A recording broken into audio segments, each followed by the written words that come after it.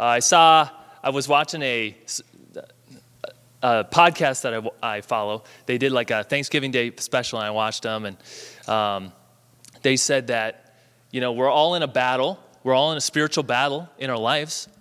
And when we get depressed, when we get down, when we lose sight of who God is and how we should live in light of him, and the thankfulness is gone, we're really open to attacks. We're weakened. And I love how Nehemiah says, the joy of the Lord is our strength. Amen? I just love that. So I hope you guys gave thanks this week and enjoyed time with your family. We're going to be in Mark chapter 10, so if you have your Bibles, you can get those out. Mark chapter 10, and this is an awesome passage. I really think that God has something awesome that he wants to share with you today and share with all of us today. I'm so pumped. I've been really looking over this passage over and over and over again, and been really thinking about wording and how things are said. And even right before I came up here, I made a couple scribbles. So, hopefully, you will appreciate this. It'll be a little different. It'll be a little different, but I think you will like it because I love this passage. I love this passage. Maybe I could just stop and pray real quick. Let's pray. God, I thank you for today. I thank you, I just pray that you would create in me, God, just a heart of thankfulness, a heart that is just amazed with who you are, God, just your glory, just how you are so powerful, how you are so loving, how you are so sacrificial, God. Jesus, I love and so appreciate your example. And God, your sacrifice on the cross wasn't only to forgive me of my sins, it was for that, for sure. But it was also a powerful example as how I should live my life also. And God, as we just open up your word and we talk about Mark chapter 10, I just pray that your Holy Spirit would just reign and that you would just do awesome things in our hearts and minds. And we pray this in your name. Amen. All right, again, it's Mark chapter 10, verse 32 through 45. It is a big chunk. We're going to chew through this quickly, and there's a lot of text that we're going to go through. But I'm excited. The big idea, if I could say what my big idea is here right off the bat, it is we worship God, you and I. One way that we can worship God is by denying the self. You and I worship God by denying the self. Now, I want to explain a little bit. When I say self-denial, I'm not saying, oh, you're in denial. I'm not saying that. I'm saying that the self, we all have the self. The self is your inner sinfulness. It is your inner desires. It's your want for comfort. It is your want for to be liked. It is everything that will hold you back from following Jesus. And Jesus' example is, and this was his worship, that he denied himself as worship to his Father. And you and I are to deny ourselves as we worship Jesus Christ. Jesus, now at this point in the passage, I was talking with Anthony about it, and this is a special passage, and I hope I do it justice. It's a special passage because up to this point, the disciples, we've been tethered now for a long time, and we're continuing in Mark. And what's crazy is they have been with Jesus now for a while. They are, in a lot of ways, tethered in. And maybe in a lot of ways, they're like you and me, where we have heard a lot. We have heard a lot. We have taken in a lot, and God has worked in our lives so much. But there is one huge thing that God wants to teach his disciples, and it's not going to be fully taught, but he's going to do his best, and he's going to try to teach them in this passage that part of their worship is self-denial. Self-denial. These men, these disciples, they were common men. They were from various walks of lives. Many of them were fishermen. And as they were hanging out with Jesus, this was amazing, okay? They were just guys. And here they are following Jesus. He's healing people. He's casting demons out. Just imagine what this must do for you, right? These disciples, they were living, just a very simple lifestyle. And now they are the entourage to God. That's crazy. That is amazing. Just think what that would do to your mind. Maybe there would be some pride that would crop up. Maybe there would be some jockeying for position. That's what we're going to see today. But even though God had taken them a long ways, there was still a long ways to go.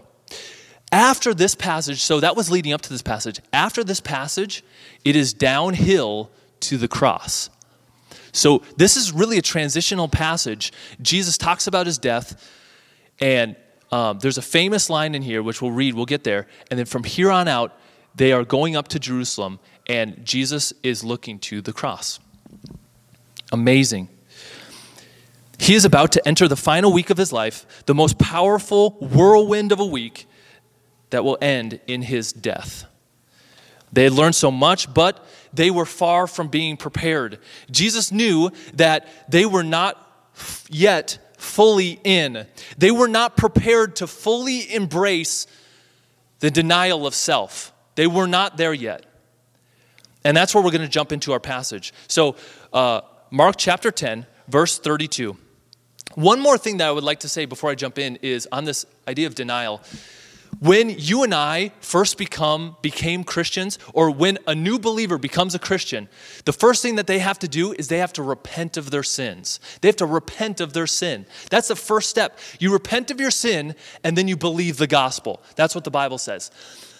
What self-denial is it's a form of repentance. It's saying, hey, I've got these sinful desires. It's a residue from the fall. We're all born sinful by nature and choice, the Bible says, and we have to put off this thing that's always going to hug closely to us, these sins that cling so closely. We're supposed to cast those out and constantly kill those things, constantly get rid of those things in worship to Jesus Christ. Now also, it is also true that this is not something that's one and done. But for me, especially, and for you, if you've been a believer for some time, you must continually practice self-denial or denial of the self. Let's read this passage. Mark chapter 10, and we're just going to read the first section. So verse 32, it says, "And they were on the road going up to Jerusalem, and Jesus was walking ahead of them, and they were amazed. And those who followed him were afraid."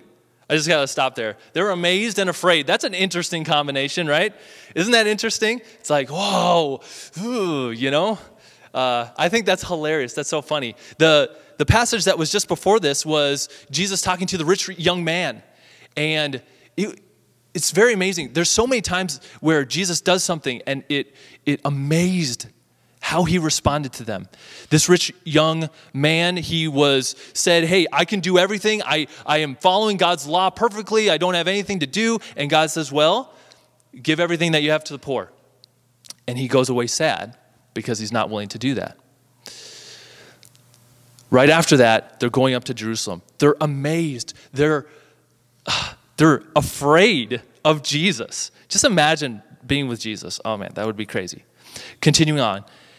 And taking the 12 again, he began to tell them what was to happen to him, saying, "See, we're going up to Jerusalem, and the Son of Man will be delivered over to the chief priests and the scribes, and they will condemn him to death and deliver him over to the Gentiles, and they will mock him, and they will spit on him, and flog him and kill him, and after 3 days he will rise." Interesting. I think it's interesting that Jesus felt the need to tell his disciples this. He's giving them a heads up, saying, hey, guys, I'm about to die. Are you ready for this? And this is not the first time. Jesus has told his disciples this. Now, this is the third time, recorded. First, he says it in chapter 8. He tells them, hey, I'm going to die. I'm going to be beaten and crucified. In chapter 9, he also says, hey, I'm going to die. He's telling them. And then also now in chapter 10, he's telling them again. Here's the question. Why is Jesus telling his disciples about his death so much? Why is Jesus telling his disciples about his death so much? I want you to think about that. What would you say if I brought this mic to you? What would you say? Why does Jesus feel compelled to tell his disciples so much about his death that is coming? I'm going to give you 45 seconds. Turn to one or two people next to you and share your idea, okay? Go. You guys got this. This is where you interact.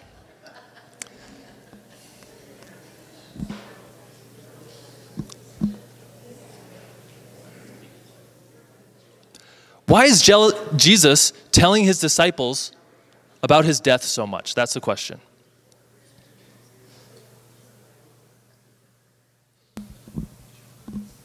Okay. Okay, can we really interact? Okay, here we go, guys. Does anybody want to share? I will come find you. I will find you. I will find you. Okay, why do you think Jesus is telling his disciples he's going to die so much? Why would you say? He wants them to be fully prepared. Wants them to be fully prepared. I love that answer. Somebody want to add on that? Build on that? That was great. I love it. Anybody else? I'm coming. Here we go.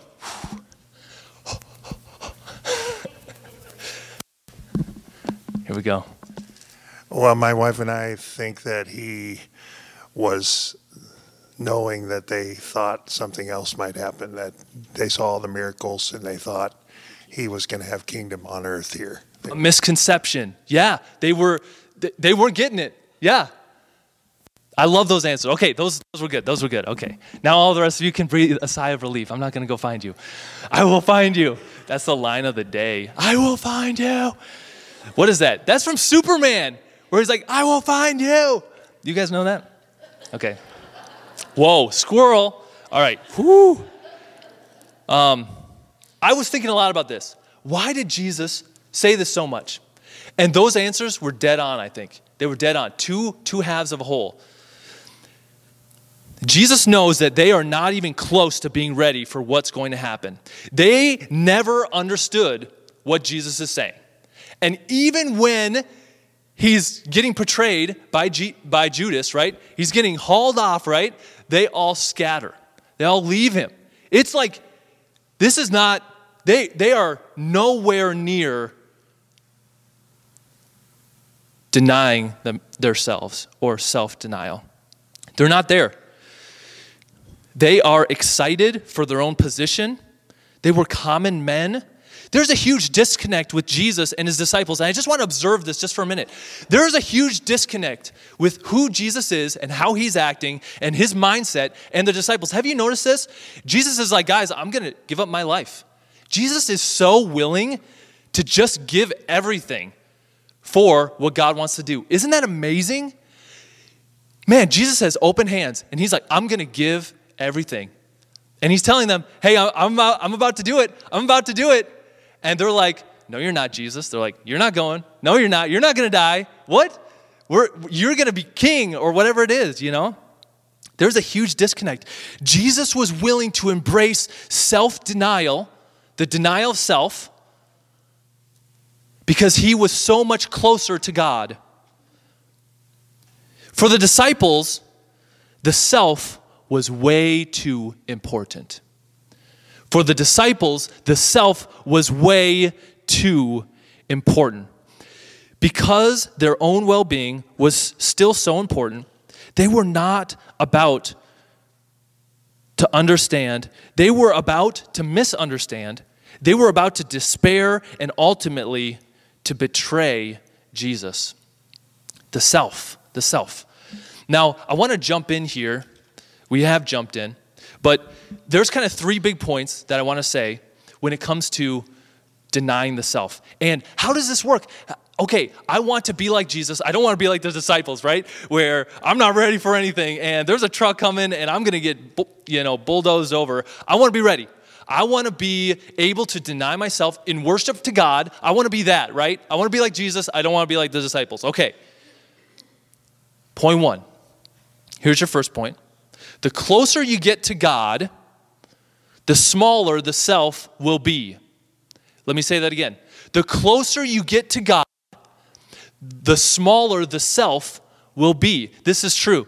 I have a funny story that I have shared with you.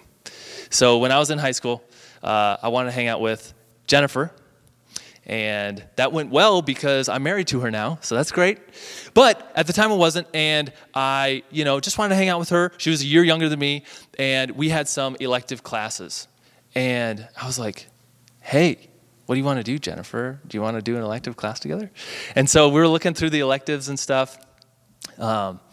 And we were, seeing some of the classes. We're like, oh, no, that's crazy. That's too much work. We wanted something that wasn't going to be too much work, but was going to be fun or, one of those classes. And we went down the list, and Jennifer's like, oh, let's do interior design. And I was like, oh, interior design? And I was not enthused about this. I was not excited about this idea, but I was like, okay, well, for Jennifer. Okay, so I signed up for the class. Well, I got into it, and I did not like this class. This class was not good. But what I found is a funny thing. It's a funny thing what attraction does to you, because as I was with Jennifer, the class wasn't so bad. It wasn't so bad. The same is true, now to make the connection, where I was trying to connect that was, I was so focused on Jennifer that the class wasn't so bad. The class was made small in my mind. The same is true with self-denial. The same is true with as you get closer to God, the self will become smaller. I have one more good analogy. I heard this from some person, but actually, it happened in real life. I was over at Nebraska Crossings, and we were going to I think Jennifer and I were going to Walmart, and I was pulling up beside, and it was Shane. And I was like, Shane, what's up? But he was the car over, but slightly ahead of us. And I was trying to wave at him. I was like, hey, And then Jennifer was like, don't do it, Eric. And I honked. I was like, ping. Trying to get his attention. Dun, dun, dun, dun. Hey, I'm over here. He did not see me. Green light, gone. I was like, what? This is crazy. He was focused on where he was going, that he didn't see me. He didn't realize. If we're focused on God, so the connection is, if we focus on God, we won't have time, we won't have the desire, because if we are following after God, if we're close enough to God, those sins will be less appealing to us. The self will be smaller. Think about that. The self is dangerous. The self will keep you from self-denial or self-sacrifice. One thing will keep you from that. God wants to do some amazing things in your life. God wants you to make a difference in your family. God wants you to have a loving home. God wants you to do awesome things in your business. God wants us as a church to affect Ashland and the surrounding area.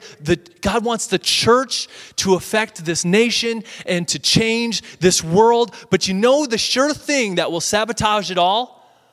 It is the self.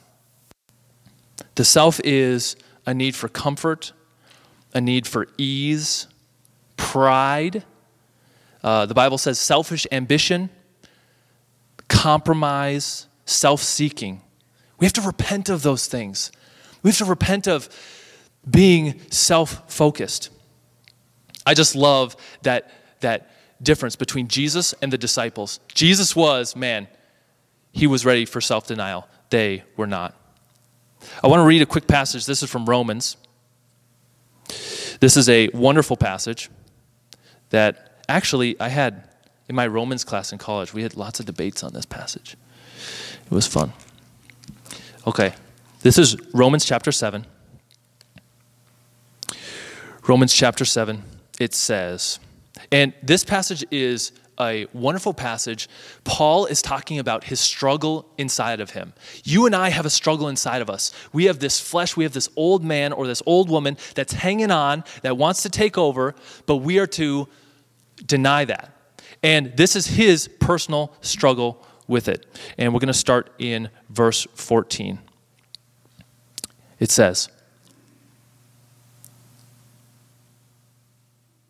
"For we know that the law is spiritual, but I am of the flesh, sold under sin. For I do not understand my own actions. I do not do what I want, but I do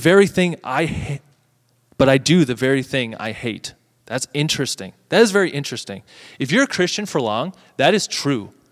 That is true, man. You got to fight this thing.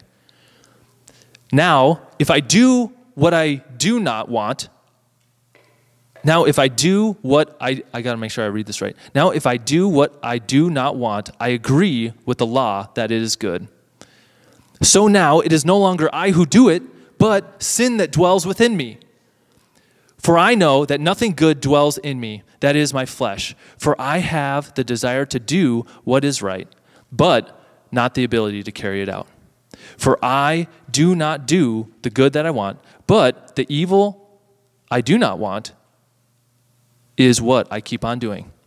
Now, if I do what I do not want, it is no longer I who do it, but a sin that dwells in me. Just a couple more verses. This is just such a great verse to think about, okay? This is like, boom, this is the self. This is your and my battle every day of the week.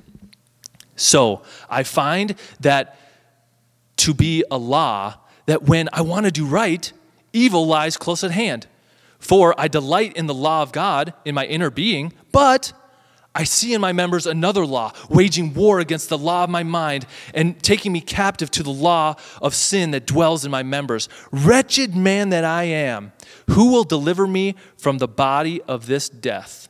Now, the passage goes on and says, thanks be to God through Jesus Christ our Lord. So then, I serve the law of God with my mind, but with my flesh, I serve the law of sin. I just love that passage. That is what you and I have to contend with. So, first point, the closer you get to God, the smaller the self will be. Let's go to the next point and the next part of the passage. So we're going back to Mark chapter 10. Let's go back to Mark chapter 10. Now, he tells them of his death, and then he continues on, and there's an interesting interchange that happens here. And you will recognize this passage because it's a funny one. It's an interesting one.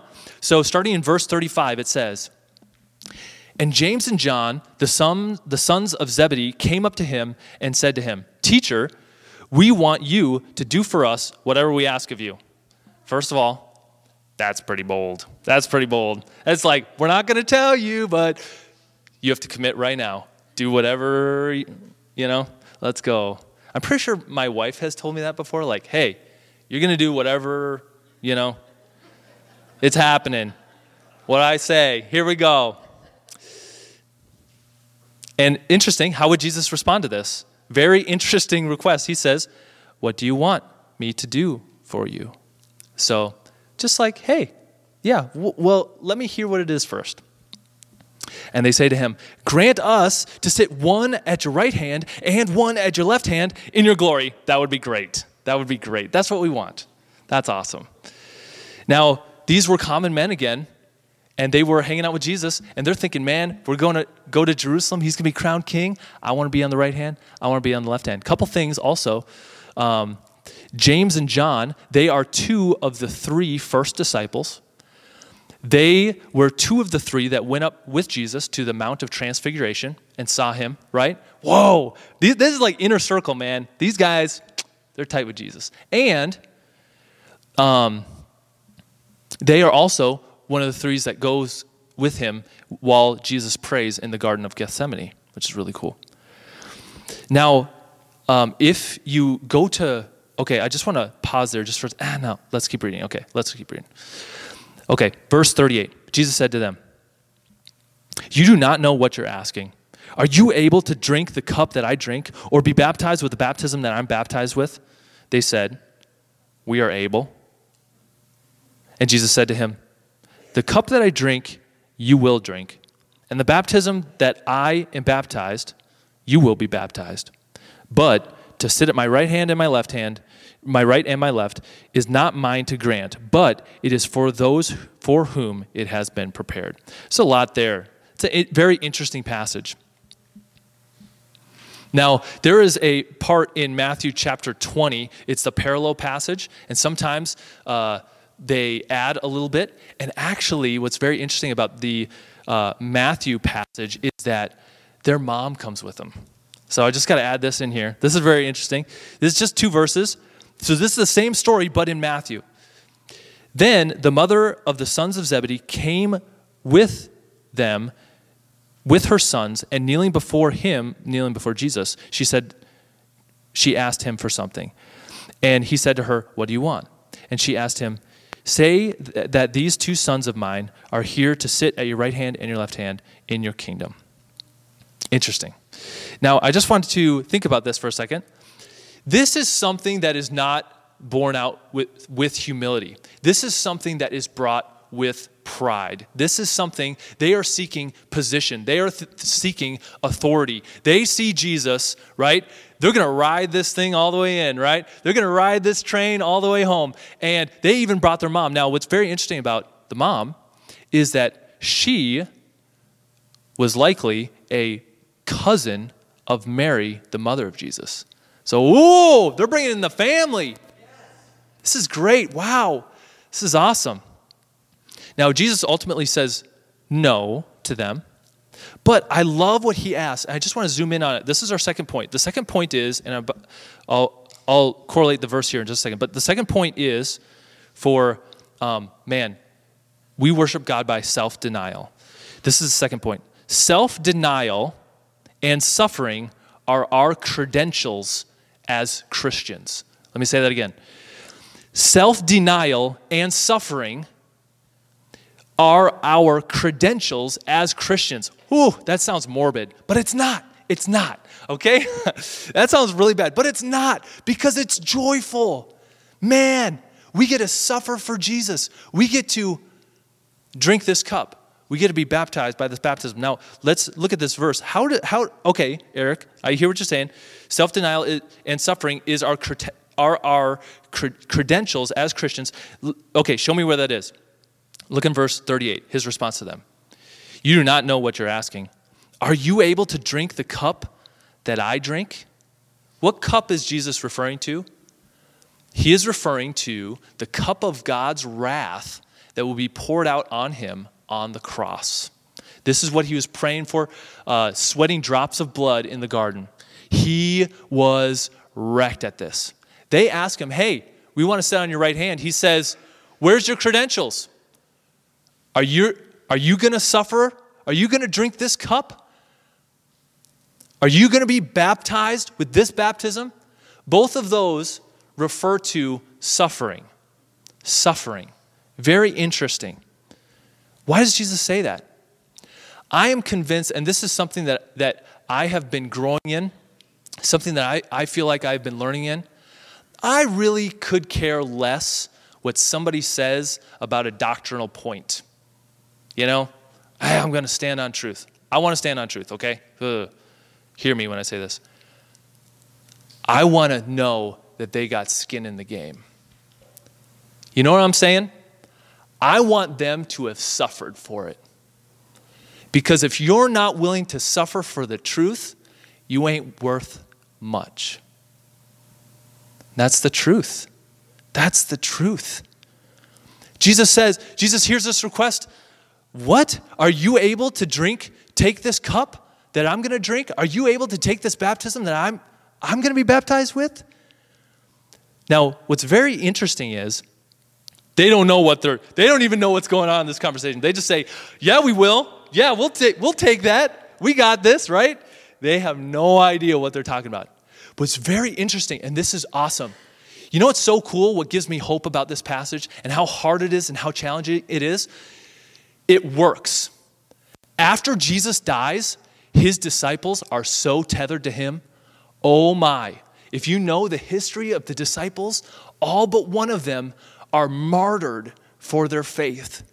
They give everything. They repent fully, and they totally deny themselves for the sake of the gospel and for the sake of the kingdom. Isn't that a wonderful truth? They get over it eventually. It takes them a while, as it takes a while for some of us, some of me. They say, we are able, and Jesus gives two prophecies in this passage. Kind of cool that Jesus is just throwing out prophecies. The first one is, hey, he says, I'm going to die. So he prophesies, I'm going to die. So at the time, it was in the future. But where we are, it's already passed. It's already been fulfilled. What's also interesting about this passage, they say, we are able to drink that cup and be baptized by your baptism. And Jesus says to them, the cup that I drink, you will drink. And the baptism with which I am baptized, you will be baptized. But to sit on my right hand and my left hand are not mine to grant. It's for those who have been prepared for them. That's something in heaven. That's some glorious, that's some awesome, that's some great position God has prepared. But they're going to drink from that cup. They're going to be baptized by that baptism of suffering and self-denial. I want to ask you a question. The question is there something separating you from God right now? Is there some self-denial that you need to do? Maybe it is something in your personal life. Maybe it is a sin that has just been clinging so close, and you just got to take that thing out to the woodshed. Just got to take it out. And I don't say this to say, hey, we got to beat ourselves up. We got to, we got to do some weird religious thing. No. What I'm saying is we do this in worship to God. We do this in worship to God. Self-denial, the denial of the self, we do that out of worship for God. Now, I want to go to my last point. So the first point, guys, is the closer we get to God, the smaller the self becomes. The second point is self-denial and suffering are our credentials as Christians. The last one is this, and this is from this next passage, which I'll read here in just a second. True life and true glory come from radical denial of self for Christ. True life and true glory come from radical self-denial for Christ. And let's read this last passage. So the disciples, they were, the two, they were talking with Jesus. And of course, the rest of the disciples hear this, right? And they're like, wait, what? They're going to get it first? Like, what? They had their mom come in? You're going to give them the right hand and the left hand? What about us, right? Oh, man, I'd be upset too. Okay, verse 41. It says, and when the 10 heard of it, so this is everybody else, right? The herds here. They began to be indignant with James and John. And Jesus called them to him and said to them, you know that those who are considered rulers of the Gentiles lord it over them, and their great ones exercise authority over them. But it shall not be among you. But whoever will be great amongst you must be your servant. And whoever must be first among you must be slave of all. For even the Son of Man came not to serve, but to serve, and to give his life as a ransom for many. I love that verse. I love that verse. It's so powerful. Jesus, his death, it wasn't only just to save us. It was our example. When I look at that, that gets me so pumped, and that equips me. That gives me the joy and the thankfulness that I need, because I know Jesus has done this for me. I can do it for somebody else. True life and true glory come from radical self-denial for Christ. In here, in this passage, it talks about glory. Those who are considered rulers of the Gentiles lord it over them, and the great ones exercise authority over them. There is greatness, there is firstness, but who will be first in the kingdom? There's all these, positions. I want to do this. I want to do this. I want to be the leader. I want to have control. I want to do this. I want to be in the position where what I say goes. I want the power. I want the prestige. You can just hear the self screaming out. And you know that's true? If we look around us in our culture, it says, verse 42, you know that those who are considered rulers of the Gentiles, they lord it over them. Just think about Rome, right? If you would cross Rome, oh man, they would put you on a cross outside the town, right? You wouldn't be going nowhere. Are you kidding me, right? The Gentiles and Jews knew this with a fine point pen, man. This was their whole life. They were under the boot of oppression. And those people, they lorded over them. But you know what should never happen in the church? Is that. Should never, ever have that kind of attitude in the church. It's so destructive. It's so the self. But Jesus says the alternative. And I love this picture. It says this, verse 43, it says, but it shall not be so among you. Whoever would be great amongst you must be your servant. That's not the self. That's being Jesus. And whoever would be first among you, you want that first position? You want to be looked up to? Must be slave of all. For the Son of Man came not to be served, but to serve, and to give his life as a ransom for many. If you really know God, then it's a joy to live for God. Amen? It's such a joy. It's such a privilege. Let's pray. God, I thank you. Thank you for your word. Jesus, sometimes the self can be strong and it can war against us. But God, I am so filled with joy. I am so thankful for your example for my life, God. You gave it all up. You gave everything for me, Jesus. And God, it's my joy as I follow you and as I worship you that I want to love you with every part of me, God. I don't want to hold anything back. God, I pray that you would help make us believers that deny the self. God, I pray that you would help us to be worshipers that are just sold out for you, God. And God, we will fail and we'll fall short.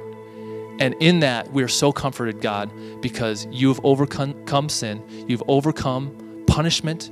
You've overcome all shame. And it's out of that we can live. Thank you, Jesus. And we pray that in your name. Amen.